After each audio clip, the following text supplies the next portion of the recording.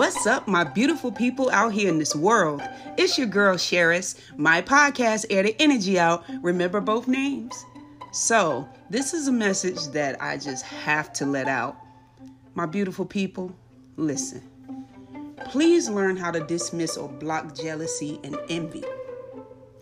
Everybody is not for you.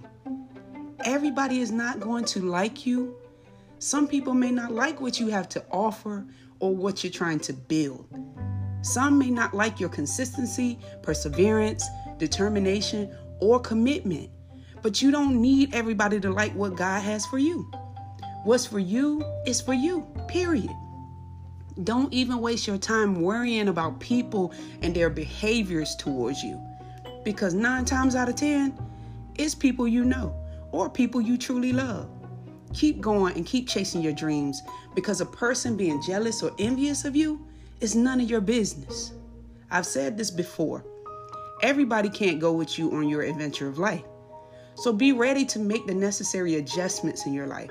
Be ready to disconnect. Be ready to move on.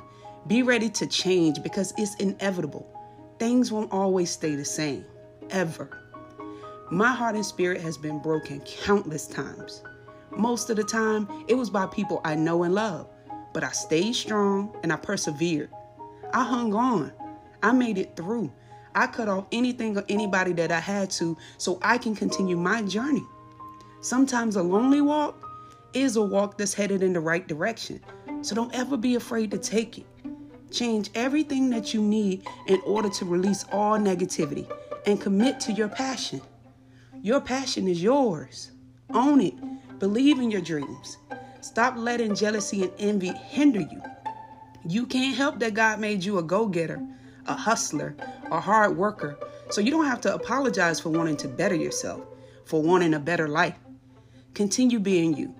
Continue working on your craft, loving more, smiling more, helping more. Continue being dedicated to your dreams, goals, and aspirations. You're not here to satisfy everybody. You're here to serve your purpose, the purpose that God blessed you with.